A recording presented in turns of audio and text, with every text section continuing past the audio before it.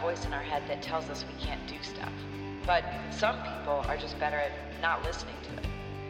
And by sitting down with those people, asking them questions, and then recording it and blasting it out on the internet, perhaps, maybe, I can help other people like me get out of our own way.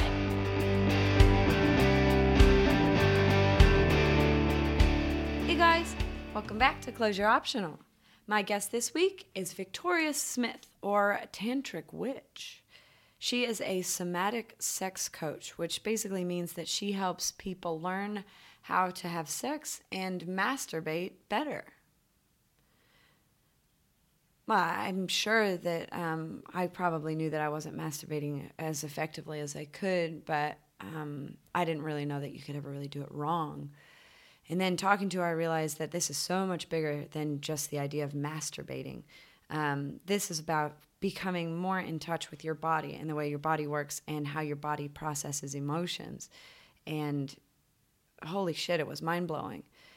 I knew this on one level because when I teach people Muay Thai, I realized that most of the people that struggle with this skill are the ones that seem to have a pretty major disconnect between themselves and their body. And obviously, it makes perfect sense if you're trying to do a physical action and you don't have very good connection to your body. It's really hard to tell if you're doing it right or not. And I never realized that by having a disconnection to my own body was probably having a major impact on my ability to connect to myself or other people emotionally and physically. But there's so much shame involved in it, and especially for me, I don't know what's wrong with me. And at risk of being an oversharer, this whole podcast, I probably said way too many things that no one should ever know about me, ever. So if you're related to me, you just probably go ahead and turn this off right now. And if you're not related to me, but you want to be, sorry. I'm sorry I'm not as sexy as you might imagine. Or maybe I'm sexier than you imagine. Maybe you really get turned on by somebody cowering in the corner and crying after sex. I don't know. That's an exaggeration. Give me a try, We could cry together. Anyways, that's pretty much it. If you'd like to participate in one of her sex circles, I keep calling them sex circles. They're not. It's not a sex circle. It's a circle jerk. It's a self-pleasure circle. And it's not really a circle jerk. That's a real crass way of calling it. Pretty much, basically, she helps teach you how to reconnect to yourself in a loving, powerful, and a beautiful way. I'm just too much of an ashamed psychopath that I can't talk about these things with maturity. Because when it comes to sex, I get sweaty palms and curl up in a ball.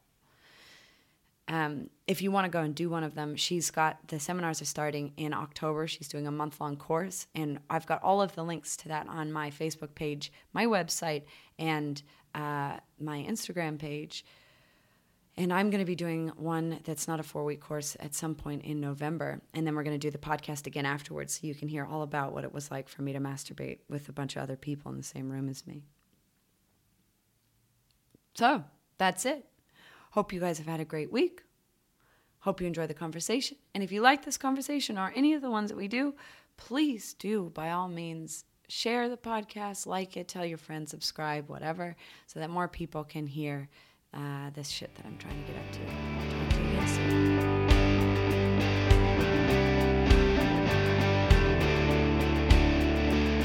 Hi. Thank you so much for coming to do my podcast. Yeah. I'm excited. I was really excited when Lisa told me that you existed. She told me about your doing the self-pleasure circle, and I immediately, everything in the inside of me just curled up into an icy ball. Really? I just could not imagine getting into a room with anyone. I'm too ashamed to even masturbate in my own house by myself. Wow, yeah. Yeah. It's pretty common.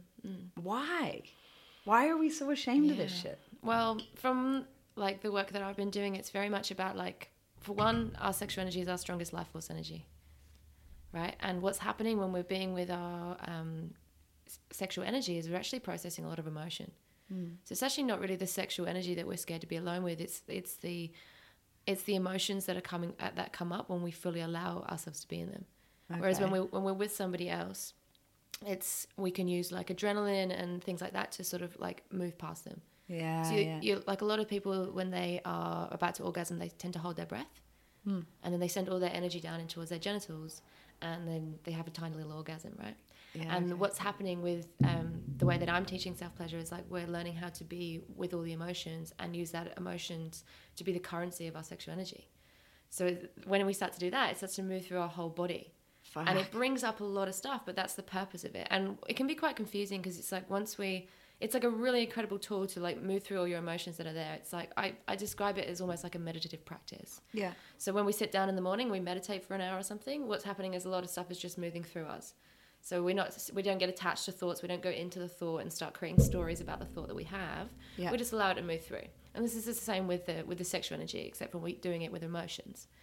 So instead of getting caught up in like, oh, I'm really sad and I need to cry or whatever, we just allow maybe the tears to come up. So often, like, you know, when we're having sex, well, really great sex, everything's welcome, right? Tears and screaming and sound and everything, right? That's what great sex looks like. I always cry when I'm having sex. Very normal. Usually at the end, and I look over and I go, "Who are you?" No, I'm just joking. No, I honestly, because since I quit drinking, I haven't actually even like ever. I never have sex with anyone ever anymore, because the whole process of like going to a bar, talking to somebody, even just getting over my own bullshit to try and even like start a conversation with someone, I just don't even bother. Yeah. So it never happened. So I don't even know, like, I'm so far removed from that feeling that I don't even know what it feels like to have sex now. Yeah. Well, what I'm hearing there is vulnerability. Yeah, terrified. It's like we're totally avoiding their vulnerability a lot of the time. And that's what I think people are so, like, you know, I say this all the time, people would rather be seen like burying a dead body than be caught masturbating. Like, that is the truth. Like, it's such a worry, right? And it's such a natural thing to do. And we all know that it's natural. And we're all doing it. Let's face it, you know, like everybody's doing it. Yet we don't, but they don't want to talk about it. And like what I'm finding is that shame piece of like being caught in your most rawest form. You know, because that's what like masturbation and sex is. It's like you in your rawest, purest form. Yeah. So this is why people are like, when people feel like they need to get drunk to have sex and things like that. It's because they don't want to deal with the vulnerability of the dropping in. And you say I work as a sex coach as well, so I'm dealing with a lot of like couples who have had the intimacy like sort of fade away in their relationship, and that's because once the adrenaline's gone, they're then stuck with actually having to be vulnerable with each other. And being vulnerable with the person that you spend every single day with is one of the most intense experiences, which is why people struggle to like get it together and have sex and feel intimate with a partner. Why does that happen with people, do you think? Like, have you noticed a common thread? Yeah. What is it? So I mean, basically what's happening is like, again, vulnerability. When we're moving through to everyday life and people start to create what they like, they get to know each other as, this is my personality, this is who I am. And that's the thing with the human state, is it's so complex and it's constantly moving and fluctuating.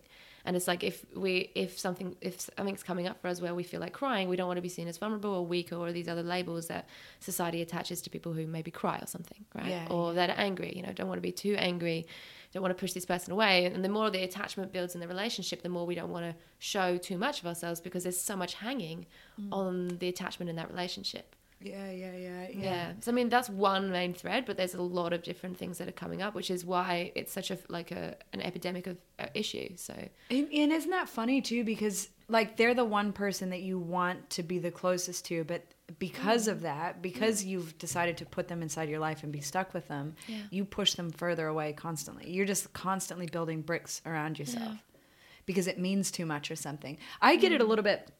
Kind of like what we were talking about just before we turned the mics on. Like, I get it a little bit with my artwork. The more I need it to be something, the less it works for me, because I'm trying too hard to put like whatever this internal need is onto something else, you know? And it's like when you're hanging out with someone and you suddenly decide that, oh wait, they're actually kind of cute, like I'm kind of into them, then suddenly it means something more, and you immediately start shutting down. How do you break through those barriers? Self-pleasure circle. You knew that was coming. Masturbation. Yeah. So like what's happening at the self-pleasure circle is like these women are coming into a space with a bunch of women who they've never met before, and I'm like teaching them the process of how to be with their emotions. The other thing is with all the emotional states that we're hiding from our partners is we have no idea how to be with our emotional states. Yeah, fuck. So like what's happening is like we grow up in life and we get told, don't cry in public, or don't be angry, don't let anyone see like the real you. Basically, we have to walk around with these masks all the time and like be these little robots that go to work and make everyone happy and be chirpy all the time. And it's just that's not the human experience. It's like the human experience is all of that. It's the spectrum of joy and sadness and fear and anger, all of it. And that's what great sex looks like. Yeah, when wow. all your emotions are welcome into the space and you can just ride through all of it, and that's how you get your full body orgasm. Like you start to allow those emotions to move through your whole body instead of like trapping them down. And that's how you get to go to do anything in life. It's like, and this is why I say like this self-pleasure circle creates success in every area of your life, because like things like public speaking, for instance, right? Public speaking is one where people often feel a lot of fear. When they feel that fear, that it comes down into their body, sometimes in their gut. And then they're like, okay, well, no one here in this room can know that I have fear, so I'm going to hold it in my gut and hold it in this little part of my gut. And what I encourage is like, what if we allowed that fear just to travel around our whole body? Literally send the energy from that fear and allow it to move around your whole body. It can become really orgasmic, because fear, when it's brought into balance, is actually just excitement and that nervous, beautiful energy that gets you hyped up in a heightened state so that you can deliver an incredible speech. Wow. So it's actually like that fear is not your enemy. That fear is your friend. Do you feel, I feel like almost if I let it come up, then it's going to come into my head and I'm going to lose my head. I feel like that's a lot why I push it down, because I want to control this space. And so whatever is going to be impacting my ability to use my brain, I have to push everything down below it. Yeah. So this is the piece around embodiment, and another reason why the self-pleasure circle helps that, because there is no separation between your brain and your body. Yeah, and what's happening is so often in life, in relationships, in self-pleasure, in sex, and all that, what's happening is we have an emotion in our body and we start to travel towards that emotion. And instead of getting into that emotion, actually being with that emotion, we just kind of like look at that emotion from the outside. Yeah. Instead of actually getting to the crux of it. Intellectualize it a little bit. Yeah, You're like, exactly. I'm having an emotion now. Yeah. Which is not how emotions work. Emotions are there to be felt. That's what they want. And that is often like the crux of it. And it's like, how do we and what I'm actually teaching people is the tools to how to be with your emotions. Yeah, okay. And that's when it becomes like a meditative practice, because that's what you're doing in meditation without realizing it, is you're learning how to be with yourself so that you can take that practice into the rest of your day. Yeah. Wow. So what I'm teaching you in self-pleasure, it's not like every time you have fear from doing public speaking or something, you got to go and like get into the bathroom and have a little masturbate. Like that's not what it's about. It's about like having that time on I usually do this on a yoga mat. So it's like taking it to the yoga mat, and it's like a devotional practice. Like I used to say it's like a discipline, but it's more like a devotional practice, because it's not the discipline of going to the mat. It's like once you realize that you're actually devoting yourself to you and learning how to be with your emotions.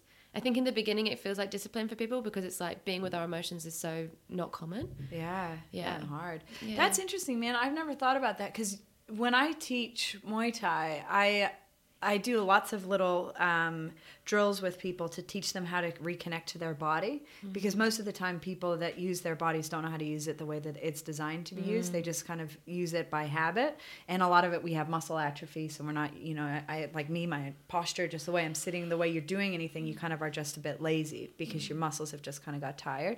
So I teach people to reconnect to their body so that when I say roll your hip over, they understand what that means from the inside. I can say roll your hip over, but if you don't have any connection to your hip, that's not going to happen. Yeah. Like you won't even know. And if all you're thinking about is just throwing a kick up, that the hip is not going to move. But once you understand what it feels like to move your hip over, then you'll do it. Yeah. And that's so interesting, because in the same way, like I don't have any connection to my physical body myself sexually at all. And I've always felt like this too. Like when I have sex with other people, and I think it's definitely probably a vulnerability thing, but I am so concerned with being good at it that I'm not even there. I'm not even, and I'm always like watching them to like, am I doing okay? Is this good? You know what I mean? So I have no experience of actually having sex with people at all. And I've always thought like, oh fuck, I'm not connecting with people. So it took me a long time. I either needed to be fucking hammered drunk or with somebody that I liked. And so then that always ended up in another sticky situation, because I really like this person, so then it means too much. And I can't just relax and let go and be myself, because it means too much. I need them to like me too.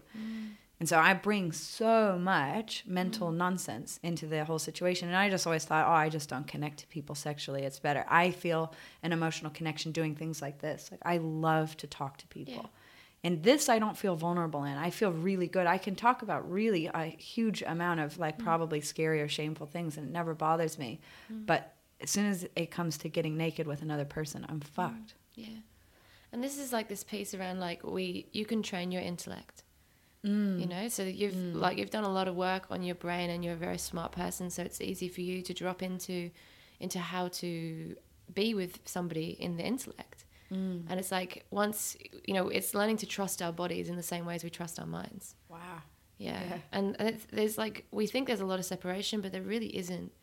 But the thing with the embodiment that I'm teaching is like, it's about trusting in that like feminine flow, which is so much more subtle than the directness of the brain. Yeah, okay. Yeah.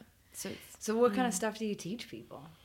So it's really about, like, again, how to connect to yourself is the main one. Then the second part of this is like dropping into the womb space. How do you connect to your womb, which is like the female intuition. Okay. So I do self-pleasure circles for men and women, and I have one coming up in November. But that's got a different flavor. That's more about like the collective society. You know, how do we shed the gender wars? How do we shed... And both men and women together in the same room? Yeah, wow. Yeah, so I've done a few of those now on the Gold Coast, and I've got one coming up in November. And so what's happening is like we're learning to come back to erotic innocence through the men and women one. But the one that I'm doing with just women is like how to really connect to your embodiment, and how to start to trust your intuition, how to be in your intuition, and how to be in your body in a world that is very predominantly masculine, very like driven and results driven and goal driven. You know, these are the things that we're finding. So it's actually so much of what I'm teaching is like ancient lost you know, wisdom basically. And even like women self-pleasuring in circle, like this is like an ancient practice. You know, it's from like the times of the witches, which is, you know, tantric witch, right? So so That's like awesome. This is all like, this is what the women that know, like it's very much like how to connect to your magic, because that's actually what the world wants from you ultimately. Like we get brought up in school to how to be an employee, how to be the best of, you know what I mean, how to follow other people's dreams. And then as we get older, we start to realize that what we really want is to follow our own dreams. But how do you even get in touch with your dreams? How do you even know what your dream is unless you're in touch with your body and your own intuition? And that's also, and it's also like how to trust your own education. Like a lot of what I've been learning has been like, I've read all the books you can ever read about sexuality, and I've done like all the studies, and I've been to all the courses, and now it's got to the point of what I'm bringing through is like my own intuition, my own inner knowing. So like it's like I've got all the information, I've got all the intellect stuff, and now how do I drop that into my body? And now I'm teaching from that space. Yeah, because that's a funny thing. Like if you think you're doing so, obviously we know that the brain is so easily fooled into thinking that you want something or need something, but it's not actually what you really want. But it's so hard to hear that little voice often behind this big intellect voice, and because we are, as you say, so driven by our brains. But I think like a lot of times we start pursuing a path because that's what we think we want, and we're really on it. That's really what we want. But then we'll start self-destructing, and you're not sure why. Like, why is it? This is really what I wanted, but maybe right now I feel like procrastinating, or I'm self-destructing, or you really want to be with somebody, but then you start bringing in some bullshit and like driving them away, and you don't really know why. Yeah, totally. And would you say that that's probably a common cause of not actually being in touch with what you really wanted in the first place? Bit of both. Like I think that what's happening, that self-sabotage pattern that you're talking about is a huge one I deal with. That's why I'm smiling so much when you're talking about it, because I talk about how do you get out of your own way. Like I talk about that's what the whole podcast is about. Yeah, that's exactly amazing. So this is like this piece around like what is that self-sabotage pattern? How do you know, at every moment, so I'm going to get a little bit sciencey now, but every moment the frontal cortex makes a decision to drop back into trauma and past experiences that have triggered us, or to create, or to move into the future and start manifesting the reality we want. Because actually, if we're going to get spiritual, there's no, like, time is not linear. Right, yeah. Right, so everything that's happening is like, it's all happening at once, basically. And that's why, you know, actually a lot of what I deal with women in the self-pleasure circle is like, they're coming to connect with a partner, and then they're dropping back into, you know, a time where they've been violated because, you know, we know from the #MeToo movement, like pretty much 99% of women I've ever met pretty much probably 99.9 of women gosh. I've ever met has been violated in some way, you know? And that's not like war on men, and it's not war on the genders at all. It's just like a product of what's happening in our society. And that's a lot of what I deal with in the mixed gender circle. But what's happening with women is that when they're coming into contact with a partner, they're then dropping back into past triggers, past traumas, and they're not actually able to stay in the present moment and actually be in their body. So they're either going into freeze, fight or flight. Yeah, wow. Yeah, so that self-sabotage pattern is what's happening. People are disassociating from their bodies and going into other stories. Fuck, do you know, I had like a really intense moment of that. When I was up in Darwin, I was with somebody at the time and fucking loved him. He was such an amazing person, probably not the right person for me, but just a really good person. And I felt finally, for the first time in a long time, I'd been single for a long time, and I finally was with this guy for a while. And I was starting to relax a bit more and just be more myself and trying to like let go with him. One time we were having sex with each other, and then I was like done. I just, in my head, I was kind of like, I'm not feeling this right now. I'm done. But I didn't stop it because I was so used to, over so many years, constantly just having sex with people for the sake of doing it, because I knew that that's what I was supposed to do and I was supposed to like it. Like, I didn't know how to masturbate until I was 20, and so I never even had an orgasm. I had been having sex for 5 years before then, and never had one single orgasm. Never even knew what that felt like. So I was just having sex because that's what I was supposed to do, and because it's normal, and it feels nice to be held by somebody, I guess. But when I think about, like, I actually have the image of a man like putting a dick into me, and it feels like repeatedly putting a coat on a hanger. Like, that's just how it feels to me. It just doesn't, like, there's nothing much to it.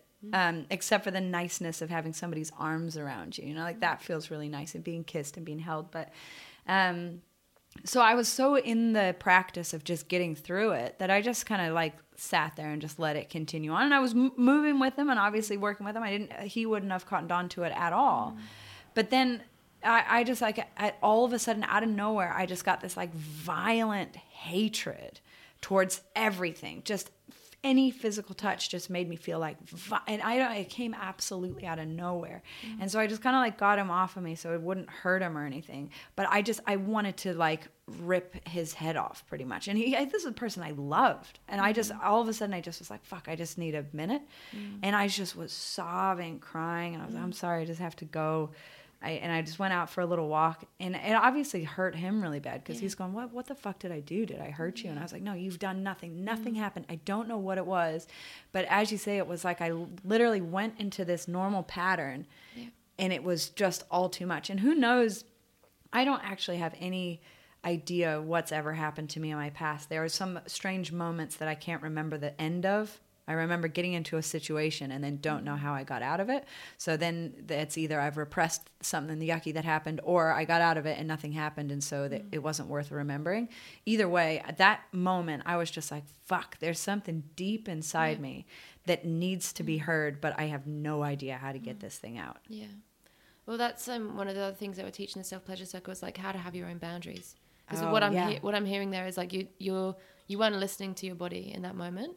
And you were like, oh no, this is what he wants from me, or this is normal, this is what people in society do, right? So there's a lot of that happening, and there's like, if we talk about consent rituals, that is not taught in schools, and we should have been taught that when we were like 5. But you know, we see a lot of this side people going, no, you've got to kiss your auntie Jojo or whatever. Like, you know, we get taught that we have to do things that are past our comfort zone. You must kiss your gross uncle. You know, like, no, that is not okay. We should not be forcing children to do that. But the point is that stuff is ingrained into us from such a young age. Yeah, wow. You know, it's so sad that is so far like pushed onto us. And what I'm basically teaching is like how to gain into that wisdom of knowing what you want, because actually it takes a while for you to sort of drop in and go, okay, am I okay with this? Am I doing this for them, or am I doing this for me? Am I doing this because of what I think I have to do? You know, is this basically the bottom line is this coming from fear or is this coming from love? Yes. In every single moment. And you know, that's been a huge one that I've found that all women need to like drop into. What we think we should do and what we have to do to be a woman or be a good girlfriend or be the perfect wife or any of those things versus what we actually want. Yeah. Because we're so taught that we don't want to be too difficult or too dramatic or too emotional and all these things because, like I said, we're living in a super masculine world. But it's like there's this part of us that we're just blocking out all the time. And like once we actually drop into that, that's when we find our power. Yeah. Wow. So I guess what I'm teaching women is just like how to drop into your power. How do you find your power in this world where we're never taught it? Yeah. And that is all about having your boundaries. How do you like use your sexuality in a healthy way? How do you drop into your raw sexuality and not have, not be told that your sexuality is you in a bikini pouting and doing all that stuff, Not to say that that isn't your sexuality and not to judge that or shame that in any way, because that's perfectly fine. But if it's coming from a place of that's what I've been told it has to be, then it's not healthy. And also, I mean, whether even if, and I am sure men feel the same way. Like I'm sure they've, and I actually know I talked to a guy who runs kind of a thing that helps men in general just kind of boost their own life and get away from their own stereotypes of what they think they're supposed to be, because they have it in different ways, but they absolutely have the same thing. But this feeling of like needing to be something that you think you're supposed to be and not being able to understand who you are. Yeah. And I don't know how you get through that without paying attention to yourself and going through feeling yucky, shitty things and then realizing like, oh yeah, that's not actually what I wanted. That isn't who I am. Yeah. But there was something that I wanted to say to that point. We were talking about, fucking can't remember now. I've lost it. It's come into my brain and out again. But that idea that like, so you get back into your power, you pull yourself back into yourself, and then you can kind of unleash whatever this thing is within the inside of you, outside of fear. When you're talking about fear, it's not necessarily fear of being intimate with someone or fear that a man's going to touch you inappropriately or that you're going to be in trouble. It's more like, I'm afraid that I'm not going to be the thing you want me to be, or I'm afraid that I'm not going to be. That's part of it, but I think the deeper fear is like if you, let's say this man starts to touch me, that my body, I don't trust my body to actually stay in my body and go, oh, actually that's a no for me. That's what women are dealing with. That's the common thing that's coming up, is our brains are so like trained to dissociate. Yeah. So actually the fear is not of the predator energy that we see in society, like we talk about, that we're all supposed to be terrified of being raped and stuff like that. It's like, this is this energy that's coming towards us.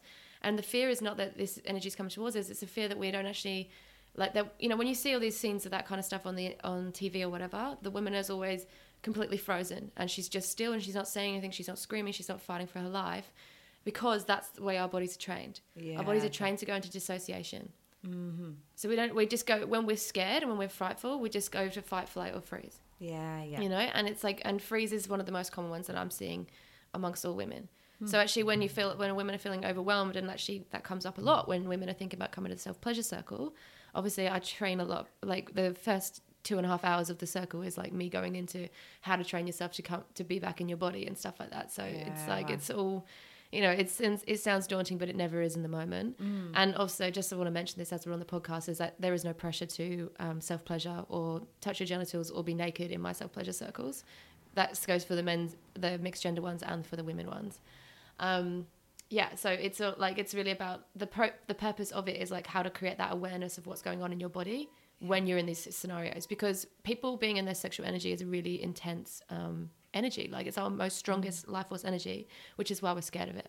Yeah, which is why we're like, okay, I don't want to, can't go to an orgy because it's terrifying because all these people are going to be predator energy, We're scared of the predator, not because the predator's scary, but because we don't have our own boundaries in our body. Yes, that makes a lot of sense now. Okay. So this is really interesting because what it does seem to be at the moment is that everybody's like, men have this rape instinct. Men always want to rape. Men are rapists. And it's kind of like, fuck, you're really missing the point here. It's not about that. Yeah, there is definitely some historical, societal shit that comes in with like them being okay, or our group of humans being okay with pushing past boundaries even when we probably mean no. But at the same time, I think you're totally right. If you don't understand yourself what you want, then you're not going to know if you've crossed that boundary or not. And you can't even attract it in. Like moving past predator stuff, like we're talking about what you just said about the calling in a partner or whatever and having a man that you like. Yeah. It's like, how do you get to the point where you, when you can actually say like, oh, I'm going to have great sex with this man in my life, if you're not even like, if you're carrying all that shame and all that energy around even self-pleasuring on your own. and also worrying about whether you're being liked. Because if you're worrying about being liked, then you're in your head and you're not in your body. Yeah, so you're not going to feel any pleasure if you're not in your body. And ultimately, that's what the man wants for you, is for you to experience pleasure. That's how he's having a good time. you know? So it's like this ridiculous like loop that we're all stuck in. It's just like, how do we move past all of that thought stuff and drop into our bodies? And we're so scared that if we're in our bodies, then we're not going to be able to achieve and do all those things that we want to do. But ultimately, actually, that's when we start achieving what we want, because that's when we're in touch with our truth and our message. And that's when we stop self-sabotaging, because we're actually following our truth, and our truth is real. And when we make those decisions, like you said, like, oh, we're self-sabotaging if we're picking the wrong thing. So that you can't pick the wrong thing. You cannot go wrong. Yes. Like, there is no right way to do things. Yeah. You're always making the right decision for you in that moment. So whatever it is, trust it and run with it. And go with it. Because you either have to learn that you'll learn that aspect of you regardless. Yeah. Yeah. And you know what stops people from doing what they really want to do? Their triggers. Yeah. And that's what I teach people. That's why I say this self-pleasure. I do a lot of public speaking about self-pleasure for success. People are like, that's crazy. How can I masturbate for success? But ultimately what I'm teaching people is how to move past their triggers. Yeah. And it doesn't matter if you're a CEO of a company and you're not going for like, you know, you're not taking a deal. What's stopping you is the emotion that you're going to feel if it fails. It doesn't matter if you're, you know, going to do a fight or whatever. The thing that's stopping you from doing it is the fear of failure and what the failure is going to feel like, and either the sadness, the anger, or, you know, the whatever that feeling is that you don't want to experience is what's stopping you from going to it. Yeah. So what if we could actually process all of our emotions? What if we could actually be with our emotions and be like, that is not good and that's not bad, and I'm okay that I'm feeling that emotion. Yeah. Okay. Because there's like 4 base emotions. We've got fear, anger, sadness, and joy. We are hiding from 3 of those 99% of the time. Yeah, man. Yeah. And you think that that's just because of social pressure? Mm-hmm. Yeah. Wow. And it also, I mean, it doesn't feel nice to be in them, but that's the funny thing too. It's the discomfort. Yeah. And things that are really good for you also don't feel great all the time too. I was just talking about this recently in a podcast that, like, I think one of the most kind of toxic new memes that came out was this, like, just be happy, feel good. And it's like, you're not going to be genuinely happy if you don't constantly push yourself through shit that doesn't feel good. Because you have to feel that yucky thing to know any kind of good. You really, and to get that really authentic, genuine sense of accomplishment, you have to go through some shit. I'm in 2 minds what you're saying there. I think that we don't have to have a disempowering time to feel the human experience. So I'm not saying that, like, that you have to experience like all the depths of your sadness and all these things to grow or to have to move through life. But what I do think is that you know, like I said, sadness, anger, or fear, they don't have to be bad emotions if we allow them to be in our body and if we have awareness with them. So if we allow the fear to completely consume our whole being, like, so we're shaking, we can't even get out of bed, or we can't even, you know, anxiety is so deep in us that we can't even like do anything we want to do in life. That's fear out of balance. Like, so we're not processing it, we're not being with it, we're not having awareness of it, we're just being completely consumed by it. But what I'm teaching is, like, you don't have to be consumed by those uncomfortable emotions that are traveling through your body. You can learn how to be with them, you can learn how to process them, and you can learn how to move them through. But it doesn't mean that, like, there is a belief there, like, that, oh, we have to have a, you know, a bad experience to be the full ticket, you know, like to be moving through life how we want to be. But like you said, too much joy can be, you know, when we have those people in our life that are full of beans every single day, what do we think of them? We think fake, inauthentic, you know, and we don't know how to relate to them. It's like almost like psychopath energy. Like when people are too joyful. It doesn't seem logical. It doesn't make any sense. And I think it's just as much as a disassociation. In the same way that if somebody's completely consumed by their own misery and it's just a constant pity party, they're too consumed and they're in the false reality that they've created in a story. And it's the same thing. If you're overly joyful, you are avoiding what's actually going on, because there are constant highs and lows. And I agree, like, you don't want to be stuck in that pity party or stuck in the narration that you're a piece of shit or your world's a piece of shit or everyone's out to get you, or a victim. Especially victim mentality is one of the most toxic, dangerous things you can have. But, like, to go into something that's uncomfortable, see that it's uncomfortable, and continue to push forward to work through whatever that discomfort is. But you're right, though, like, establishing that boundary first is so important, because you could be pushing forward, like with me having a fight that I don't want to have for genuine reasons, not because of resistance, but because I really don't want to be doing it, or having sex with somebody that you really don't want to be having sex with, but you're doing it anyway. Like, so there is a real difference there. There's something pushing forward through pain because it's in line with what you really want and it's the right thing for you to grow, or pushing forward through pain because you're afraid of something, or because you don't want to let someone down, or any of that nonsense. Yeah. That is tough, man. I think a lot of people must struggle with figuring out the difference between those two things. Yeah. And it's like the road to boundaries isn't like when you feel a no, you say no, you know. It's not that simple. There's so much more to it, you know. It's because what's happening is actually the different centers in our body are giving us different directions. So like I might be like, I'm like, you know, 80% yes to being on this podcast. There might be a 20% no, right? So it's like, how do I like really integrate all the centers in my body to know whether this is the right decision for me? Yeah. Or like, for instance, this is a better example because I was pretty 100% to be on this podcast. It's like when you have an idea and you want to put it out there, right? And then like, you want to start a business or something like that. And then you have that thought of like, oh, this is a really great idea. Like people would need this. And then all those flooding thoughts start to come into your brain. Like, oh no, but I could never do that. I'm not the kind of person that starts a business, or, you know, I've got to make enough money and to get by or feed the kids or whatever else comes into your brain.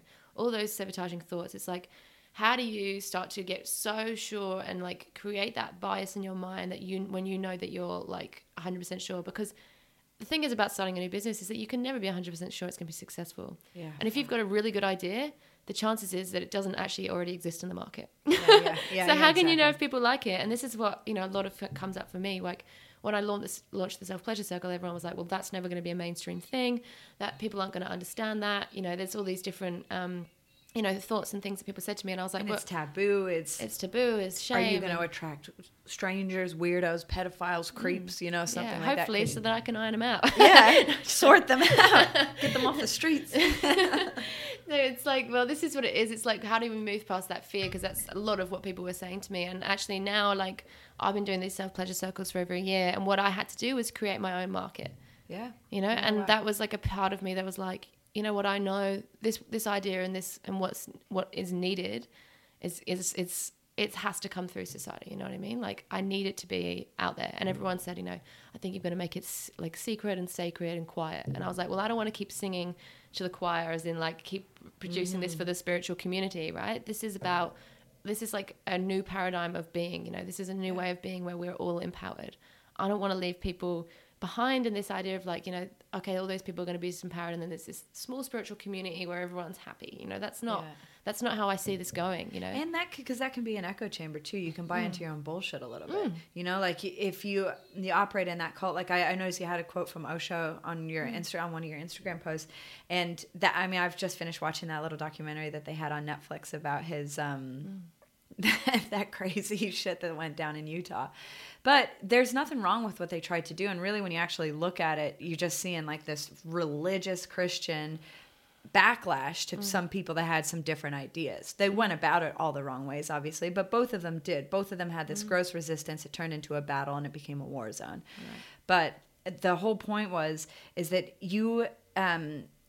if you go into that cult type of scenario where it's just this tiny little group of people that are constantly reinforcing each other's ideas, you can very easily get off track or start believing that, you know, everyone else starts believing in something that may or may not be a real thing. Yeah. But the more feedback you have from people that you actually have to get through to, like somebody like me who would probably never ever consider doing something crazy like that, but just being able to talk to you, it's like, oh, it doesn't seem like that much of a fucked up idea. You know, it's actually so much more interesting because I can understand the process of it a little bit more. Exactly. And it sounds rude to use this word, but I think like a lot of times I'll look at something like that, and even just hearing the kind of the language that people tend to use in these spiritual circles, I just immediately go, oh, it's fucking corny, I can't do it.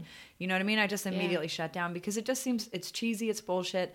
And a lot of times, what I really don't like is when somebody uses this kind of flowery language to talk about something that A, they don't understand themselves, or B, they're trying to create a distance between themselves and the world. Like, I'm the spiritually, like, I'm so in tune, and you could be like me if you just understood yourself. You know, it's just so fucking creepy. And it's like, what you're trying to do, and I think you're absolutely on the right track, and I'm glad you're doing it, is this thing, like, let's bridge that gap. Make it, it's uncomfortable, and it's weird, and it could be in that little circle of people, but let's not let everyone else come into it. I mean, it never was even the case for me. It just took off. Yeah. Just the momentum started to build. It started to get attention, and people started to realize that, you know, the problem is that what's happening is if people can feel that the problem is deep And even like you've said, like, I know that I've got stuff with shame, with sexuality, and that pretty much everybody I know has something with sex and shame because of the way we've been brought up. We're all starting to clock into, oh, actually, that's kind of fucked, you know? Yeah. I don't actually feel like the shame that my parents put on me is real and necessary in 2018, you know? And everyone's already feeling that. So much. Like, why do you think it lives there so deep in us? Like, why do you think that's so strong? Because it's our strongest life force energy. Oh, wow. So the resistance will be the strongest as well. Yeah, exactly. And because we see the dangers of what sex can do. And that's the funniest, like, the catch-22 on that is that, you know, the more we shut down sex and say, no, we can't talk about it, don't do it, don't think about it, don't look at it, the more you actually, like, we're creating the pedophiles, the rapists, all the stuff that we're terrified of. It's just so ridiculous. That's why, like, you know, when I teach this stuff, it's like, I actually don't have a fear of predators or rapists or pedophiles because I can see their journey, you know, I can see what's happening for them in their life and like that's just one end of the spectrum. That's the biggest end of the spectrum. But what about these guys that we see on dating websites that are constantly sending dick pics and things like that, right? This is an energy that everyone like turns their nose up at, like, oh no, I don't want to be involved in that, right? But what's happening is, you know, these men are like going through life. They've got all these hormones. They've got all this sexual energy coursing through their veins, which is really intense. And then they've been told, no, you can't do that. Yeah. Which is ultimately, like, you talk about threads of what's going on. Like, this is how I work with guys that have premature ejaculation and erectile dysfunction, women that have numbness and no arousal. Like, these are epidemics in our society, and that comes from the culture of shame and taboo and all that stuff. Because the more we shut people down around their sexuality, the more they're going to switch off because they've been told it's wrong. And then when they do get a chance to be sexual, oh my God, I'm just going to ejaculate because I've actually got a small window of time where I can be... Better get it out. Yeah, exactly, because it's so shameful for them. And then the onset of premature ejaculation is erectile dysfunction, which I'm dealing... You know, I'm not dealing with, like, men over the age of 60 or 70. I'm dealing with men in their 30s and 40s or even 20s. Yeah, wow. You know, with erectile dysfunction. And that's because there's so, like, shame has been put on them so much they're actually not in touch with that area anymore. So if they see, you know, a beautiful person, like man or woman, that they find attractive, they get to the point where they're like, okay, that's just art. I'm not allowed to do anything with that. That's, you know, it's not a person that I can interact with. That's just art. Yeah, you know what I'm saying? and especially it's almost often the more they like the person, the worse it gets. Exactly. What do you have you found a common thread amongst men that have ED that are like that you can help? Yeah. What is it? Well, basically what I'm saying is all about the shame and just getting them out of their way of realizing that power, that sexual energy that's inside of them, they don't have to shut that down, and that's okay to feel that. Is it typically life events, or is it just a collection over time? It's not even life events. Like, it's not trauma or anything like that. It's it's just how we are brought up, because they're told that they can't. They're told that, you know, that they shouldn't go too close to women, and that women hate sex, and that, you know, don't push a woman, don't don't do anything to them. So they get to the point where they're like, oh my God, even if I approach her, that she's going to think I want to have sex with her. Yeah. Like, imagine that pressure inside of a man. Like, it's like, this is what I'm talking about. Like, I just feel the compassion of all of the souls inside of these people. And so it's kind of got to the point for me now, it's like, there is no right or wrong. It's just like, what is your conditioning and how do we get you out of your own way? How do you help somebody like that? With erectile dysfunction? Yeah. Oh, there's a lot of things. Like, there is physical elements as well. Like, I do a lot of, but most of it is emotional awareness. So do you, like, if you could just, like, kind of talk me through, like, what's one of your processes? Like, how do you help them do that? It's really... You don't have to give away your secrets if you don't want to. But I want people to know this stuff. I would like, because I'm just wondering if anyone, because this would be such a hard thing for someone else to talk to, but if they're listening to this and they're kind of like, fuck, I do that. I get that feeling. Yeah. And because I know a lot of people that are in their 30s that are still in the prime of their life, but men that are just kind of like, yeah, well, fuck it. I guess this is just how it works now. And if they're drinking too much or not enough, they can't get it up. Yeah, totally. And it sucks, man. It's so sad for them because, again, our idea of what a man is this big fucking strong huge hard erection man, and if they don't do it, then the worse it gets for them inside their brain. Well, this is the thing, like, I can't give you the direct answer of like, hey, here's just do A, B, and C, and then you're going to be able to get it up again. It doesn't really work like that. It's a process. I have programs that I take men through, and it's a lot about like it's like emotional awareness, but it's not like, oh, you need to start crying and feel your rage. It's not like that. It's like how do you start to realize, like, that moment when you're excited and you're happy and you feel like you're going to have sex, and then where's that split second where all of that changes? Yeah. So I get them into tapping into that thought process of what's happening there, and then we can reverse it from that split. Yeah, okay. Yeah. So it's just taking that, it's like turning the mirror inwards, have a look at yourself for a minute at that time. Yeah. Wow. And so do you kind of talk them through it? So like a visualization type No, of thing? it's not visualization, it's not meditation or anything. I do hands-on process as well. So there is I teach men and women, because like I said, a lot of women suffer from numbness and no arousal. It's like I teach them different ways through self-pleasure of how to awaken the erectile tissue. Oh, okay. Yeah, so there's like different... Cool. Yeah, so this is like a really important thing actually that I teach in both the self-pleasure circles. A lot of the stuff that I'm doing is in coming back to self-pleasure. Wow. Yeah, so it's like how to start to actually do your own therapy basically in your... Yeah, that's an interesting thing, because you could practice this anytime you want on your own, just because you can get that feeling of like getting aroused and then see what happens.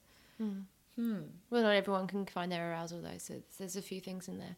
That's what I mean. Everyone's so different. So that's why I can't give you a direct answer, because it's the reason why people don't go to the doctors about it is because it is a complex issue.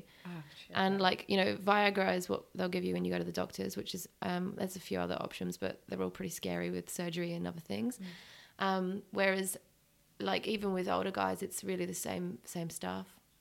Yeah, it's like I'm yet to come across anyone that I haven't been able to help with erectile dysfunction. Wow. Which is hilarious. You know, I'm not a doctor. Yeah. You know? Hopefully, man. That makes perfect sense. Because, from the medical perspective, it's like, oh, you just need more blood down there. Let's just throw something in there that gives you more blood. And it's like, it's not it. What's stopping the blood from getting there? That's what you really got to figure out. Get to the root of the problem instead of just giving some medication.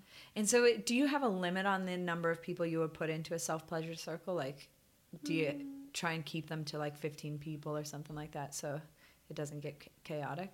Well, I had 20 women in my circle last Saturday, so 20, definitely more than 15. God, that's so much energy going around in one room. Yeah. And would you mind talking me through like kind of what goes on? Yeah. So in the women's circle, we meet in circle and we start talking about what's brought us there basically, and everyone is similar stuff every time. There's shame, there's lack of sexuality, like sexual energy with partners, or there's, you know, detachment from the body. There's a lot of like body image stuff. There's a lot of like there's just like the general feeling is there's a deep inner knowing that there's more to their sexuality than what the media is giving you. Yeah. Same with men, you know. Wow. And you know, let's just look at as well, like pornography has come about in my lifetime. I'm 27 now, so we were like 15 when we got a computer at home, and pornography came into everyone's world. Yeah. So we're the last generation of this age that is, you know, didn't grow up through the, you know, our younger years with pornography or the internet or, you know, those sort of fears. So this is why this change is happening now, and why it's important that we create this change now. Yeah. Because we're like the children that are coming through are going to be like, they're going to have an even more extreme version of what's happening. Fuck. Yeah. So then we're moving in circle. We're connecting to what's alive in the group. And then there's a lot of different themes of what I'm teaching. One of them is around erotic innocence. So it's like, how do you get back to love? What's happening is like, what if your sexuality had never been tampered with? What if you know, when you're running around the garden naked when you're like 3 years old, what if someone hadn't said, put your clothes on, hide yourself, you can't have your vagina out, blah, blah, blah. You're like, I'm a 3-year-old, seriously. Like, why can't I run around with my vagina out? I'm a 30-year-old. Why can I not? Well, it's also a great point. And it's like, what would it look like if you hadn't had all those messages just like planted in you from, you know, such a young age? And how do we get back to that? So that's like the theme of it. It's like, and then I've got like these maps where I teach people like what's coming out of it, and it kind of relates to Tantra, and I get people connecting to like the breath, sound and movement that's in their body, because that's often what's happening as well with masturbation. Like women are, like I spoke in the beginning, we shut down that energy, send it all down into our genitals so we don't have to feel any of the emotions by holding our breath. And then we're just having that quick clitoris orgasm that feels like nothing. So I'm sort of then teaching. Sometimes it feels like scratching an itch. Yeah. That's honestly how I feel. Sometimes I'm like, oh, I think I'm just supposed to do this because I need to scratch this itch for a minute. Totally. And I'm have nothing bad to say about stress relief orgasms, that's for sure. You know, but it's like, what would it look like if we could access all of the pleasure that our body is capable of? Yeah, wow. And actually how scared people are of that. Yeah. Which is crazy, because it's like the best experience. It's like the, you know, that's connecting to that source that we're, you know, that makes us feel whole, you know. Yeah, wow. So yeah, then I teach them about like pleasure anatomy. So we go through all the different, how to wake up the erectile tissue down there, how to start to know what you want, how to bring conscious touch to your whole body so that that's why I say, like, you don't actually have to come and touch your genitals at all, because by, like, even awakening the senses in the rest of your body and learning how to get out of your head and into your body, it helps as well.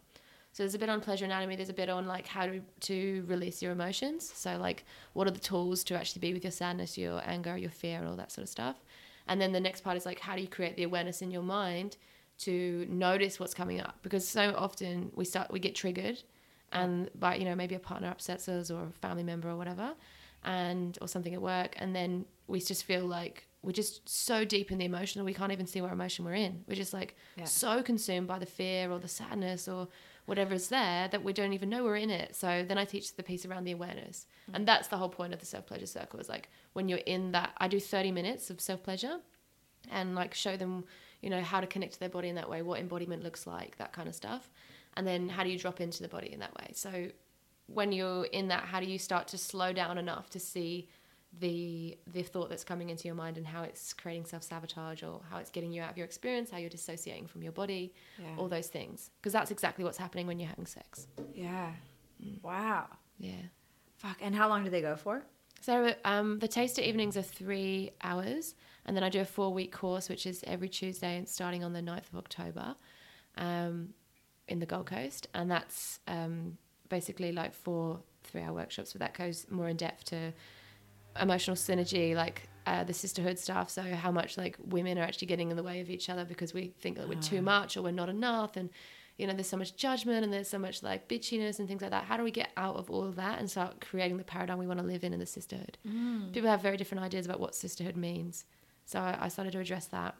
It's a massive piece around sexuality, because we don't even have the permission to be the sexual being that we are. Yeah. Because actually what we're doing is, actually, if we be the sexual being we are, we're actually going to lose a lot of our sisters. Yeah. So there's so much fear ingrained into actually being our real, like, selves. Yeah. You definitely, don't want to look sideways, because then you're afraid that someone's going to pick up on it. And it's always a lot of that shame too. If you've got any of those feelings, like, oh, he's all right, and then immediately it's just shame, like, oh no, don't let him see it.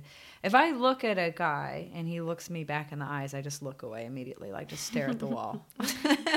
And it's like, I'm curious, like, why I'm never talking to anyone and never meeting anybody new. It's because I am fucking terrified of talking to people, because in the inside of me, it's all of that. Like, you're just too afraid to make that connection to people, because it's like, where does it even fucking go? Like, where do I even start with all this? Yeah. And my curiosity would be, like, obviously I've just met you today. I would suggest that you probably have really good relationships with women.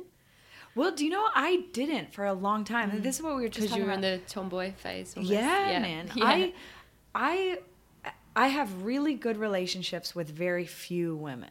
So I don't make good friendships with women straight off the bat, because I don't tend to get along with the kind of typical girl. Not because I don't like those. I most of the time I just don't have anything in common with the typical girl. I'm not.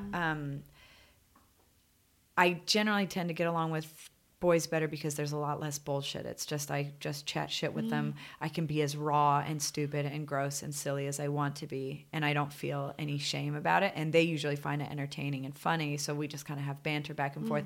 A lot of girls that I talk to like that, they just don't get my sense of humor or whatever. They find me a bit rough. But the few girls that I do know that I have that relationship with, I fucking love them. We have a deep friendship that I will do anything for those girls, because we totally get each other on a different kind of level.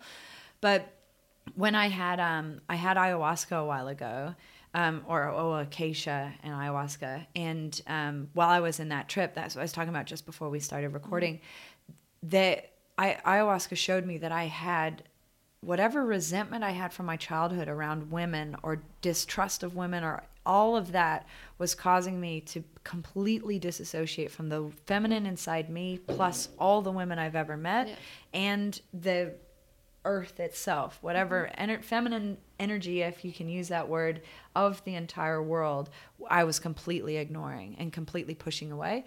And so I had jumped into this kind of fighting world, jumped into this, like, being an independent artist. I'm an artist. I'm a self-made person. I don't need anyone, because I was so ashamed of how much I really needed someone.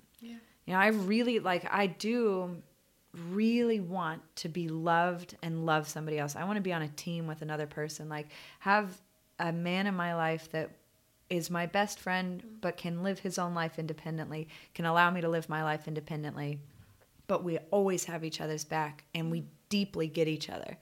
And that, I guess, historically up to this point has felt like too much to ask for. So I have just pushed it all away. And I just so much disappointment when you meet somebody and you think that they could possibly be that person and it doesn't work that way, or you don't feel that connection. It's just, you just kind of push it all away. And I think so as far as your question about women, yes, in a way, the relationships I have with women, and I'm getting so much better about it. After I had that ayahuasca, I realized like, oh, fuck. In order for me to heal all of this inside myself and let somebody really see the beauty of me and be the woman that I should be, I have to accept more. And I've had much better relationships with women since then. Yeah.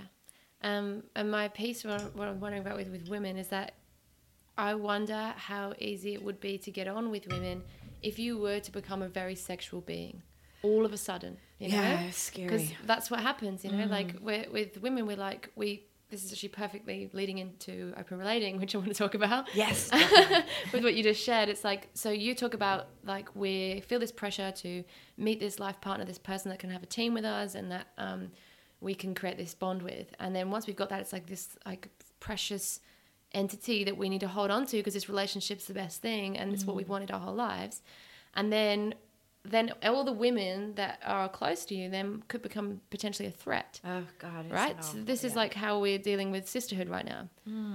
So, the second week of that is like how to deal with sisterhood. And then I go on to like the womb journey, which is trusting your intuition, and then like how to flow through life and marry your masculine and feminine together so that you can be the goal oriented, so you can master everything you want to master and not burn out or do any or self-sabotage and all those different things. So that just summarizes my self-pleasure stuff. And then to move on to back to that life partner piece. And actually, I kind of felt it when you were talking about your guy from Darwin.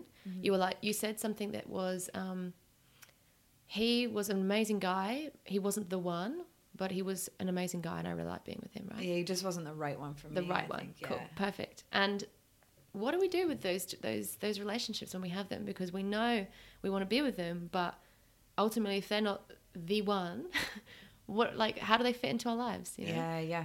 So this is something that comes up a lot, and it really is something that's really important, I think, as well, with the attachment to the idea of life partner. So every time we meet someone, we kind of move on to this like relationship escalator, which is like, I'm going to meet you, and then we're going to start dating, and then we're going to get a house and get married and then have children, right? Ugh. And it's like, how, like with everybody we meet, can we create that kind of staircase to like, no way, like that is not like how it works. It doesn't mean that person that's come into your life doesn't have something to offer you. Right. Yeah. And do you know what's funny about that too is that like, so in your head you have this idea like, oh, I know, I just want to be with someone that I really love.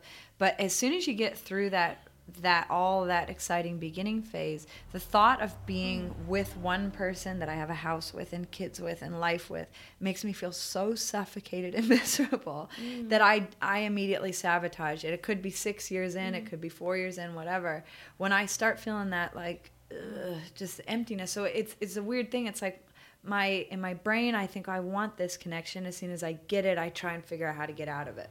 As I don't really know how to align myself in a healthy, normal way to that thing. And I think a lot of people don't. And a lot of people go through that phase, and all of a sudden they're like, oh, no, I found him. He's perfect. He's the one.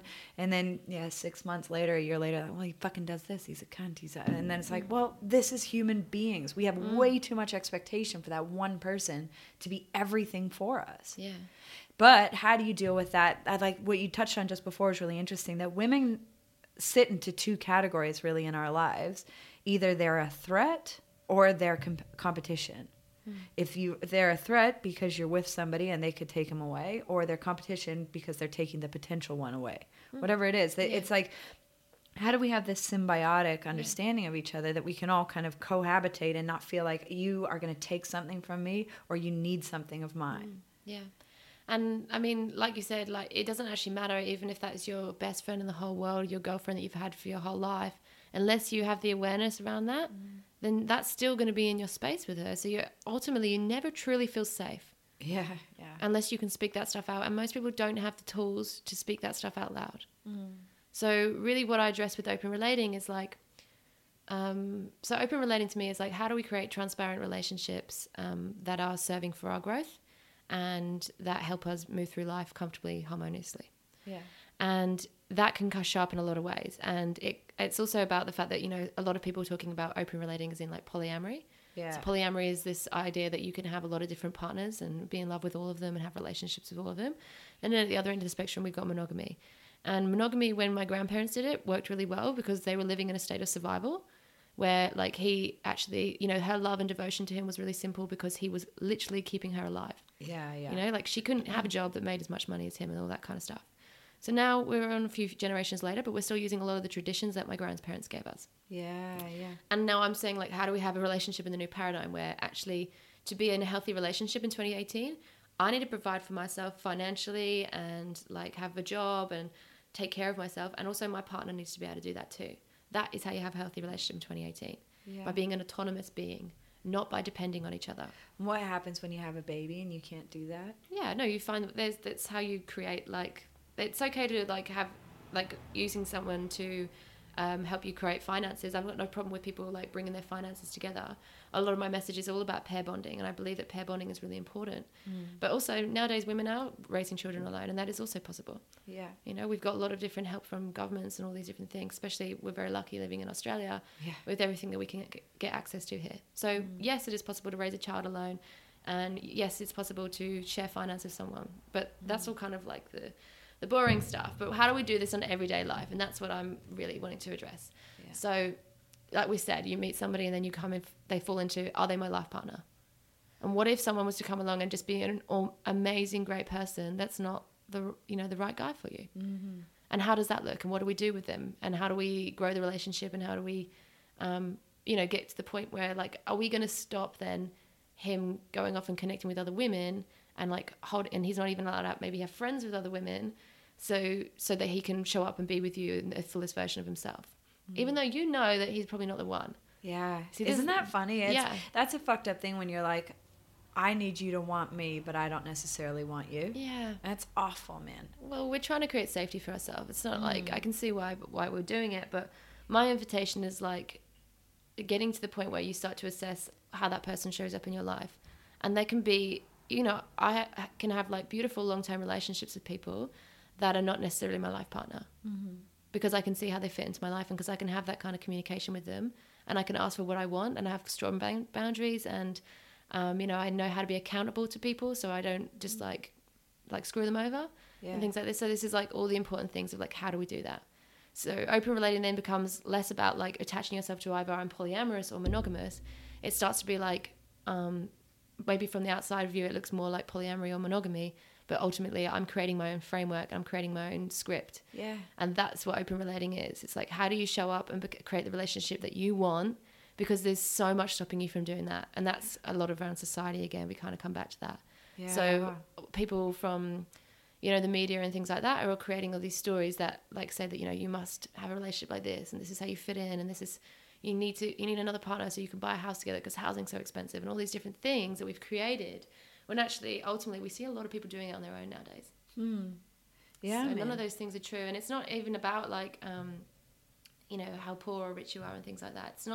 We're not living in a state of survival anymore. We are in a state of thriving, and we can create anything we want if we start to learn how to be with our emotions. So that's how self-pleasure really ties into how to show up in a relationship. And do you think that helps with the jealousy and stuff? Like if you understand, because I think that's probably the biggest thing. There's two things for me about it, which would be that feeling insecure that they're going to find that connection with somebody else if they have the option to be able to have like intimate relationships with somebody else. Are they going to feel more connected to that person and not want to come back to me? Or two, how can I let go with this person and give them all of me if I know that they are likely going to go away and do it with somebody else, or I'm going to be doing it with other people? Like I have a really hard time. I've had the option to do this a couple times now, and I have a really hard time wanting to have sex with the other person when I'm still thinking about the other one. Well, I would invite you to decide whether that is the conditioning that you have of what it means to be in a relationship and the monogamy stuff, and what it means, and like, maybe are you a slut if you're not connecting with your life partner? Those sort of questions come through people's minds. And then the other part of that is, Why does it mean if you are connected to one person sexually that you can't be connected to another person? Why does it have to be a competition between like one of them's got a stronger connection or one of them's better in bed or whatever these things are? Yeah. What would happen if we stopped realizing, like, let's look at it in another way. Like, I have a friendship with you now, and this friendship is going to look a little bit different to maybe some woman that you meet tomorrow or any of your other friends in your life. Yeah. It doesn't mean that the friendship, just because you and I are bouncing off each other and having an amazing time today, I don't necessarily think, oh, well, she goes and hangs out with her other girlfriend that, you know, her connection's not as strong with me. It does not diminish our relationship. Isn't that fucking crazy? I know. I think about that all the time. I've said this to my friends, like, what, just because I've got a good relationship with you doesn't mean that I don't like her any less. And why would that make any difference with a man? I don't intellectually, I have no problem with that. And I run that thought experiment all the time. But then in practice, I actually do struggle a lot. Yeah. And I can't understand really where that divide is. But again, it probably goes back to those triggers again. Yeah. Partly the triggers, and then there's the reptilian brain that we've got to take into account, right? Yeah. So the reptilian brain is our state of survival. So like it's ancient like biology that's like ingrained into us that we must connect to the alpha male and take him, you know, and then all the other women are a threat to me having my alpha male who's protecting me and my children, right? This is still very strong in us because it's hardwired over so many years. But like I said, the internet's here now. You know, you can have a job where you work from home, you don't even have to leave your bed, where you maybe nurse your newborn, you know, all these things. We've got all these possibilities now that we didn't have back then. So we're in this really crazy state of time where we're completely changing how the brain works. So this is why a lot of people talk about, you know, well, we're going to go in deep now. So we've got like the reptilian brain, which is like this survival state, and it can be really fun to play in that brain. And it can be really fun to have that sort of, it's almost like this taking energy. Like a lot of women feel sexually they want to be taken by this like warrior energy, this alpha male energy. And they want to be taken, they want to be claimed, right? Because this is like part of the reptilian brain. Yeah. And it's like, how do you start? But then also these women want to be able to go off and have a job and go out for a night out with their friends and all these things that they want to do. Yeah. So they know ultimately that the energy that they want from sex, like in their sex center where they want to be claimed and, you know, taken by this man, they don't want that in every other area of their life. Right. This is where the mammalian brain kicks in. And this is what's so important. It's like, how do we integrate those brains to fit into 2018? Yeah. So, because what we're doing is actually using the old paradigm of the traditions my grandparents taught us to, you know, show up in everyday life now. Whereas a lot of those traditions that they gave us, you know, like, you know, having that one person that you spend your whole life with, you meet them in school and then you get it right the first time and everything else. And it doesn't matter if you're miserable and you're at each other's throats and all that. Like, we know that's not needed anymore. Yeah. You know, that's so not needed. And we don't have to, like, keep the woman in the kitchen and the man goes out and wins the bread anymore to create that. So we really need to adjust and create what's going to work in 2018. Yeah, and it doesn't make sense to just adjust like your working schedules. It doesn't make sense to just adjust that one thing. It does make sense to adjust it all across the whole board. Yeah. Like if we are becoming more independent, then that's right. The whole rest of the conversation needs to be had too. Yeah, exactly. How do you deal with jealousy? So it's a lot about, it's not something I really experience anymore, but because I think I've learned how to process my triggers so well and I can see what's coming up and having that awareness of seeing what comes into my mind, like I can see what's playing out now before like I get so caught up in the rapture of jealousy. Yeah. So jealousy is like one of two things. It's either like jealousy is fear and then envy is sadness. So like the root emotion of those are like fear and sadness. Yeah, that makes sense. Yeah. So then you see like, right, ultimately like I have quite an open relationship with my partner. He's my life partner. We've been together like 3 years and he's, you know, we probably will go on to have children together. We have a dog together. We've got the whole house and everything together. And we connect with other people for the sake of our growth and because we know that you can't just receive all the learning that you need from one person. And if that spills over into connecting sexually with someone, then we allow that to happen too. But we're very in strong communication and anybody that connects with us is in strong communication with us as a couple. And, you know, there's a lot of safety involved in that and managing, you know, the space and making sure that everyone feels respected and loved because that's really important to us. And what's happening is when if something comes up around jealousy is we just sort of observe it and we can see, like for me, jealousy doesn't come up that often anymore when my partner is connecting with other women because one, I've got a pretty strong sisterhood and I know how to relate to women really honestly now because I've dropped into this space of knowing what's going on in my body and I know my vulnerability, which is what I'm teaching in the Self-Pleasure Circle. And so, and then the second part of it is, hang on, I'm losing my words. So I'm creating this sisterhood with these women, and then also it's not happening because I don't have fear. That's it. So with my partner Danny, I'm not fearful of losing him, because I know that we've got such strong communication that he doesn't have to hide anything from me because he's not managing my emotions. So if he knows he can come to me and say anything that's on his mind, and we've created these amazing ways to communicate, then he's not going to hold things back from me because I'm going to like purge all my emotions onto him. So ultimately that's what we're protecting when we're connecting with somebody. Like we don't want someone to purge all their emotions onto us, so we don't do it. And what we've created through our open relating paradigm that we've been creating together is like a way of, if he's angry about something, might be he's had a hard day at work or something, he comes home and he's angry, I then don't become the person that he just like purges all of his stuff onto. So we've created a way that he can learn how to allow his emotion to run through his body, and I can hold space for that, and I can give him what he needs because he's not purging onto me. He doesn't come home and then it becomes about me and how I've done everything wrong, because that's what's happening in relationships, Fuck yeah, man. Yeah, and because you're dissatisfied with something, whatever it is, and then immediately you don't feel connected to them, so then it's like, well, you fucking didn't wash the dishes and that's why I'm angry. And it's like, well, really, are you sure about that? It's really sad to watch, man. I hate watching it. I hate seeing, and luckily, like, because it is kind of a breath of fresh air to not be in a relationship myself, so that I can just observe from the outside. But I'm observing in everybody else around me the same shit that I saw in myself or felt in myself anytime I was with somebody. And it's refreshing because I'm seeing it from the outside, like watching a movie, but it's so fucking sad to watch, like people self-destructing against each other. All they want is to be close to each other and love each other, and they're doing exactly everything that's the opposite of that. Do you know why? Because they're trying to create attachment. So what happens is like our body starts to create these like chemical wirings, and when we become addicted to that, so we become addicted to this feeling of not feeling like worthy of love, and it just starts to play out this pattern again in our head.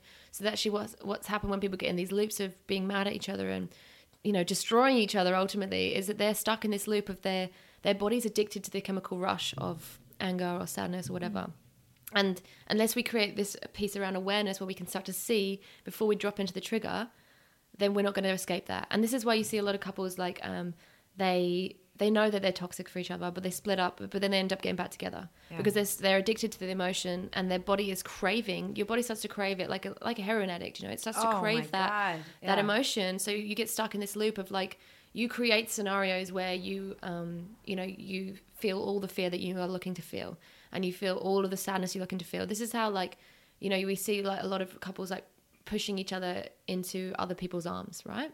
And this is what's happening because we're addicted to that feeling unless we feel it. So we actually can't be happy unless we start to realize that we are creating these loops and that we're addicted to those emotions. And this is actually kind of takes me back to the self-pleasure. One of the things that I have noticed with my self-pleasure and how it's affected women is that they've actually been able to escape the cycles of their lives. Like, I don't know if you have this with your girlfriends, but a lot of my girlfriends have the same cycles with men. Like, every man they're with will cheat on them, or every man they're with will disrespect them in a certain way. Like, it just keeps happening. The same things happening over and over again. It happens to men too, but I see it. Obviously, I spend a lot more time working with women, so that's what's coming up.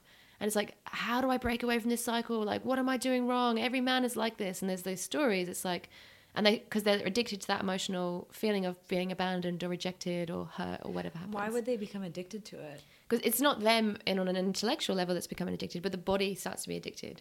Because the receptors start to sit in a certain point in your body, and then the receptors start to activate and want to feel that emotion. And would you say like for some people that it's a sense of security because they know it's coming, more or less? Like they've got an idea that it's going to happen, so it's like, this is actually home. This is safe, Yeah, I'm used to this feeling. That's what you see with like people in domestic violence relationships and things like that. So what's happening with the self-pleasure is we're learning to see that coming and create change. And, I've had a lot of clients that have come to me with like mental illness and things like that and depression. And those are the same loops, the same addictions, like bipolar and all that kind of stuff. And now that they've found, one, they get tools to how to deal with those emotions when they come up. And once they start to use be with those tools in their self-pleasure practice and use this over a period of time, then they start to unravel those tools. So I've seen women come out the other side, get off medication, get off of, it's pretty crazy because that's amazing. It is amazing. And it's like, I feel this is like what drives me to do this. It's like I'm seeing the change in people. And yeah, it's that like, was what I was going to ask you. Is it like, how do you know that what you're doing is working? And I guess that's how. Yeah. Wow. Yeah, I've had women that have had drinking problems and things like that have quit drinking completely and now don't rely on that as a substance, like, substance abuse and things like that. Drink, drugs, anxiety tablets, this sort of thing. Like, people are moving away from this stuff because they're finally being given the tools how to do it. Wow. And it's fun. Yeah, it's Ultimately, it's a fun way of doing it. No one wants to go to the doctors and have to go through all that, and feel the stigma of what it means to feel like, being put in a box and all that kind of stuff. Like, anxiety, depression, all these like illnesses are on a spectrum.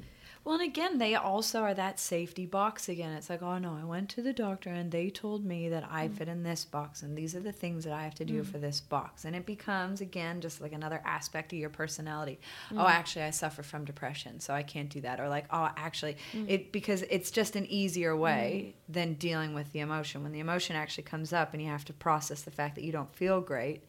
And I'm not saying that anybody who's got depression is just like using it as a crutch, not at all. But as soon as you get that diagnosis, it does tend to become an aspect of your personality, and it's a lot harder to get rid of it by then because you've attached it to you as an aspect of who you are. Yeah, you're speaking a lot of truth there. And the other part of it is like, like you said, there is a need for us to create labels like depression and anxiety and things like that because, it is terrifying to go through those things and feel like you're crazy. And, when you do get that label, you're like, oh, okay, this is a thing. It's not just, it's not just me that's crazy. It's like, oh, there's actually a thing that I'm suffering with. So there's two sides to that coin, of course. Like, and this has been my journey is like not being polarized in any particular direction is actually because the only absolute truth is that there is no absolute truth. Fuck yeah, man. Exactly. So, wiser words never spoken. That is exactly right. Like, the more anyone tries to tell you that they have the answer and this is the way, this is the way, it's bullshit. And pretty much the theme of everything that you've talked about this whole time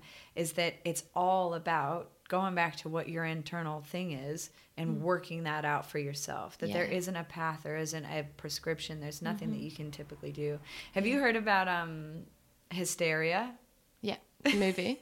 No, it was like it was a disorder that happened. I can't remember. It was sort of Victorian times. Yeah, and they were using the vibrators on the women. Yeah. How cute is that? Like, it's so funny to me. And what you've done now is just basically turned this external and for anyone that doesn't know about this, I don't know much about it myself, but basically it was in the Victorian times when like a woman was only allowed to have sex with her husband if they were going to make a baby. And other than that, they weren't allowed to touch each other. They didn't sleep with each other, nothing. And these women were coming down with this thing that they decided to call hysteria. And it was like anxiety, depression, just like mania. Sometimes they were just fucked. These women were just totally miserable. So they'd go to the doctor, and one doctor figured out that if he just made them come, they were fine. And they'd go away and they'd be fine. So then all of a sudden, all these women were just flooding into doctors' offices to basically have an orgasm and then go their own way again. Yeah. But again, it was this externalization. It was all they needed was to, come to terms with themselves and let that sexual energy out. But they didn't know how to do that, so they were letting a man tell them what to do. And actually, this is when vibrators were invented. Oh, funny, right? Really? Yeah, because the doctors were getting cramp. Like they had to manually stimulate these women, and they had hundreds of women coming to them every week. So then they were like, "What? I need to invent something. I need a vibrator or something so that they can just get them off." And this is when the vibrator came about. That's so funny. So yeah, it is interesting, and that's actually one of the things that kind of talking about the self-pleasure circle is that with the way that the women nowadays vibrators are so commonplace, that's kind of what's happening. We're using the vibrator just to bypass all the emotions, hold our breath, have that 5-minute masturbation. So when people come to my circle, they're like, what, 30 minutes of self-pleasure? I'm like, well, actually that's nothing if you're really learning to waken up your body. But because we get so goal orientated and pleasure orientated in our practice that we're just gunning for that thing. And that's when we start to think we're broken, is when we're like, oh no, it's just not happening how it used to. It's because we're actually numbing ourselves out with vibrators and things like that. And I'm not anti-vibrators either, like I was saying, but it's about how to use that vibrator in a way that just stimulates your arousal rather than just numbs you out completely. So I talk a little bit about that in the self-pleasure circle as well. Wow, man. Yeah, I've never really liked using vibrators. I've attempted a couple times, but I don't like the coldness of it. I everything about sex to me is, I want to feel closer to somebody else. Yeah, it's about connection. Yeah, it's always about connection. Everything in my life, in fact, is about connection. Anytime that I feel lonely, lost, scared, confused, I know that I'm not connected to myself or what I'm trying to do. And similar to what we were talking about right at the very start, too, is that if I feel like I'm doing something for an end or for an alternate purpose, or if I need to be cool or I need to be impressive, I get into this like yucky off track, and I don't feel connected to the thing I'm doing. And it comes across in the artwork I'm doing, in the podcast, whatever it is. Like, I'm not connected. I'm not focused. I'm not paying attention to what I'm saying because I'm too busy trying to be somebody. And then everything falls apart. And I felt that in my life. The only times I've ever had trouble with substances or with alcohol or whatever is always because I lost track of that connection. So I just completely numb myself as much as I can. And so what I've been realizing, that where my disappointment comes in with my sexual relationships, is that I want to feel deeper connected to other people. And I am likely the main culprit, but something gets in the way of that. When I start feeling like that I really like someone, I want to get close to them and take it to that next step, something shuts down inside me. That vulnerability, whatever it is, something will stop me from getting closer to them. And then immediately I just want to push them away. I want it to be done because it hurts. It's scary. I don't know what the fuck. But the whole point of me having sex with another person is to get as close as I can to them. And if that doesn't work, then I don't see the point. And so this is why I think I've never really masturbated or never cared, and definitely can't use any kind of like toys or whatever, because I don't feel any kind of connection to something like that. And certainly not to myself, as we've discovered. Yeah, and that's one of the other things that I've seen come out of the self-pleasure circle, is like this connection to the creativity. Because your sexual energy, especially if we're talking chakras, like the sexual chakra is the same as the creativity chakra. Right? So what's happening, and what I've been learning, is that when women can connect to their womb space, it's like this subtleness of really allowing that creativity to flow out of you. Wow. So yeah, one of the things I've seen is like it sort of helps you connect to yourself and helps you connect to your creativity. So and then this is how also we start to realize what we're supposed to be doing, because the creativity is what we're supposed to bring to this life, right? Yeah, man. I feel like the one thing that makes us different than any other animals that have existed here is that little spark of creativity. It's like this world of potentiality. I like to imagine it that we have this kind of tether that connects us to potentiality. The same reason why we love babies and puppies and meeting a new person is that we're not addicted to the person or not that sensation of that person. We're addicted to that feeling of the potentiality that they can create. Like as soon as you meet somebody that you like a little bit, it projects out into this like world of possibilities. It's the same reason we love dreams or psychedelics, is that it just creates this kind of like opens a window to infinite possibility. And we just get that tiny little feeling of infinite potential. And then it closes back down and you've got life again and that thing happens. And my entire life is now dedicated to figuring out how I can feel that thing in everything I do. Yeah. And I would say that's connecting to your womb space. Wow, that's funny. I would have never called it my womb space, because I've always given it this external, like masculine, the creative force thing, that thing out there outside of me. I've always imagined that it's something outside of there that I have to get to, rather than just connecting to me. Yeah. Well, ultimately, like your womb is in connection to the cosmic womb, right? And this is how when women have children, we don't just create another version of, me and my partner. We're calling in like something from the cosmic womb into our own womb. So we're actually bringing something in there that is something that's not part of us, right? Like I'm nothing like my parents, in a lot of ways. Like my spirit is very different. And of course I've got their genetics, but there's a part of my soul that is very different. And that's the uniqueness. And actually that's how I see the womb. And this is what I kind of get women connected to bring through their creativity, is this space of, like the womb is so subtle. If you place your hands on it, it takes a while to really feel into what's happening there. Yeah, I wouldn't even know where to begin. As soon as I touch myself, I go, oh, I'm too fat again. That's literally the main thing that happens. Yeah, so how do we drop all those voices and drop into the subtlety of what's happening in the womb? And I also use the analogy, like womb is like walking into nature, right? You walk into nature and it's completely silent. and it feels like nothing's going on. And then all of a sudden you're in this meditative state as nature seems to create for us. And then when you drop in, you're like, wow, this whole place is alive of endless possibility, and things are growing and changing ecstatically all the time. So it's like, how do we connect to that ecstatic current that is moving through us all the time? Fuck, I've never even considered it, man. That's so cool. And I just the idea that you would be taking something physical, taking something that's that magical and insane that we can't even begin to understand the creation of a life, and that we make that inside here. Yeah. Shit, man. That is the ultimate creative force. It really is. Yeah, exactly. Fuck. And if our sexual energy has the ability to create human life, then why do we not think that our sexual energy can get us out of all of our own way so that we can actually bring through what we're supposed to bring through? Yeah. So if you have like a couple recommendations, obviously going to one of your pleasure circles would be probably the smartest thing that anyone could do. I'm going to do it now. I'm definitely going to do it. Now that we've had this conversation, I'm absolutely going to do it. Yeah.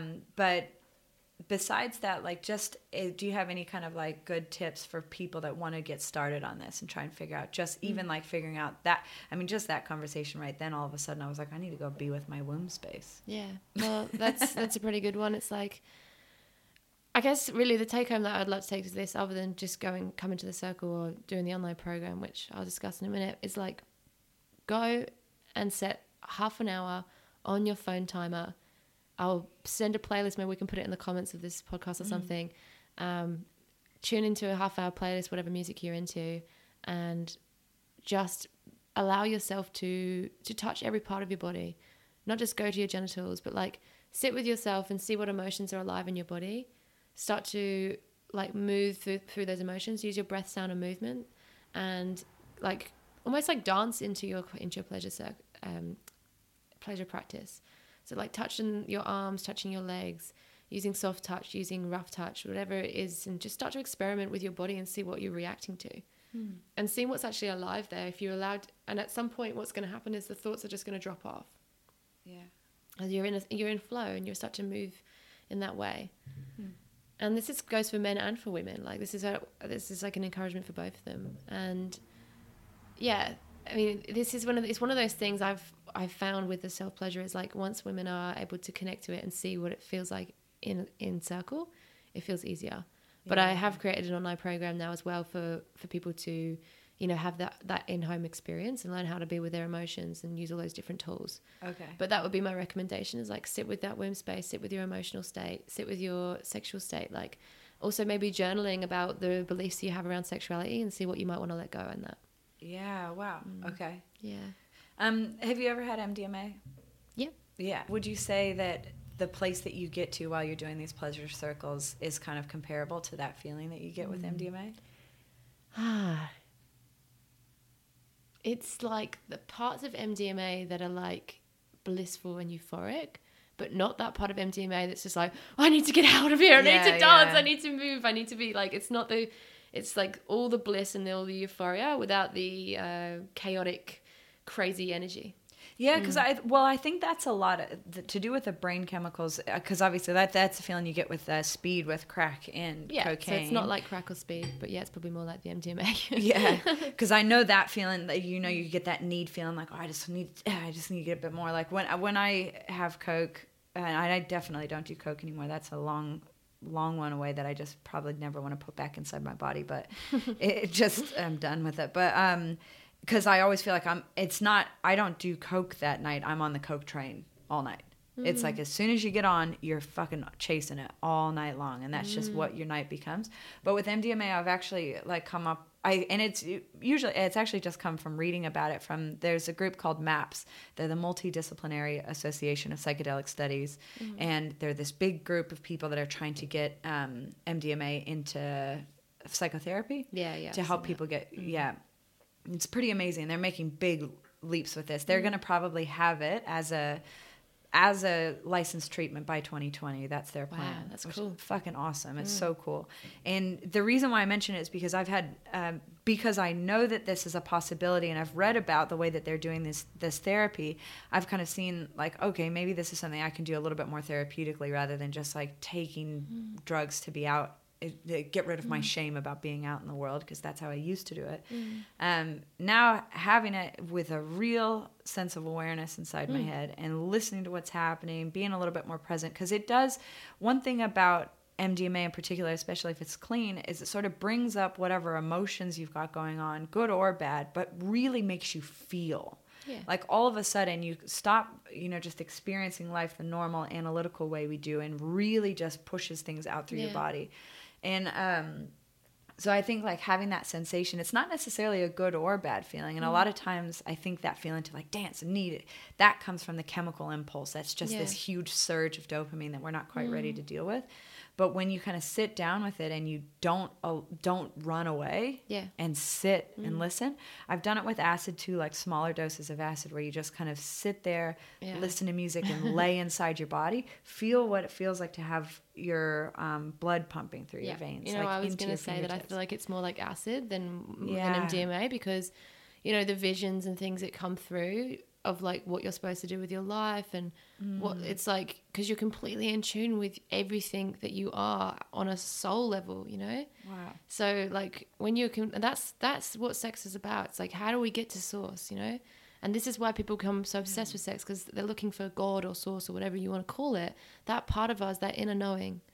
And once you get in touch with your inner knowing, all of a sudden you come out of your self-pleasure like, I gotta quit this, and I gotta go on this path, and gotta go to India, like whatever it is, that kind of thing is coming through, because it's like you're completely in touch with yourself.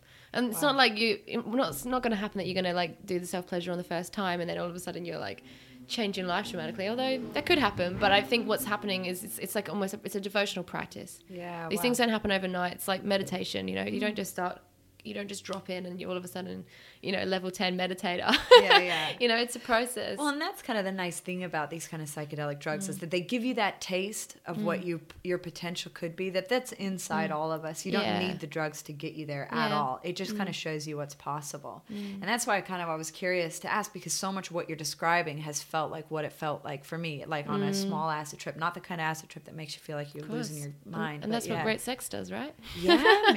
And that's a good point. Like it does actually genuinely feel like that, and that's the feeling you're looking for. It's just that, like, I like to describe it if I'm having sex with someone and I look at them and then all of a sudden I see that they're not them anymore. They become like the animal version of themselves. There's something so fucking beautiful and amazing about that because I don't like any pretense, and I really struggle if somebody's like looking at me and like playing the role, which is funny because I'm probably doing it so bad back to them because I'm sitting there being like, oh, be sexy, be sexy, be sexy. But when you are that connected and you look at them and they're just not even there, they're not a human anymore, they're just a body. God, it's amazing. And it's like, how do we drop into that space of soul and really bring that through? And I was actually just thinking, if we are going to compare it to drugs, it's a bit more like that Limitless drug, in that movie. Because it just like helps you get into all your potential. That's the purpose of it. So whatever your potential is to bring through, like getting out of your own way, that's what that Limitless drug, it's fiction, but that's what it was supposed to do. And that's actually, if I'm going to relate it to anything, that's how I would describe it. So it's like, just coming back to self, basically. It's that journey back. Wow. Well, fuck, we all need it, man, big time. I'm excited now. I really can't wait to go and do this. I'm glad I talked to you about it. I was hoping that I could go and do one of your self-pleasure circles before we did the podcast so we could talk about it, but I'm actually really glad that I didn't, so that anybody now listening can kind of get a feel for it. And now I will go and do this. So I'll report back to you guys on how it goes. We could do a part 2. Yeah, definitely. Let's do a part 2. We'll do that happen. Yeah, that'd be cool. Well, thank you so much for coming to do this. If anyone wants to find you, how do they find you? So if anyone is interested in the message around self-pleasure, all of it's on tantricwitch.com. Okay. So on there I've got parts about the open relating stuff, which we briefly covered, and then we did about the self-pleasure and things like that. So all of it's on there. I've got my blog on Tumblr, which all is accessible through the website, so check it out on there. Cool, man. Awesome. And I've just got your book on open relating, so that, especially when we do a part 2 again, I will hopefully have time to read that book, and we'll talk about that a little bit more, because I absolutely think that this would save a lot of people a lot of strife, is to figure out how to do that better. Yeah, I'd love to do. I feel like this podcast is more on like the relationship to self, and I would love to talk more on the external relationships, because they're just as important. Yeah, man. Awesome. Well, thank you. Yeah, thank you.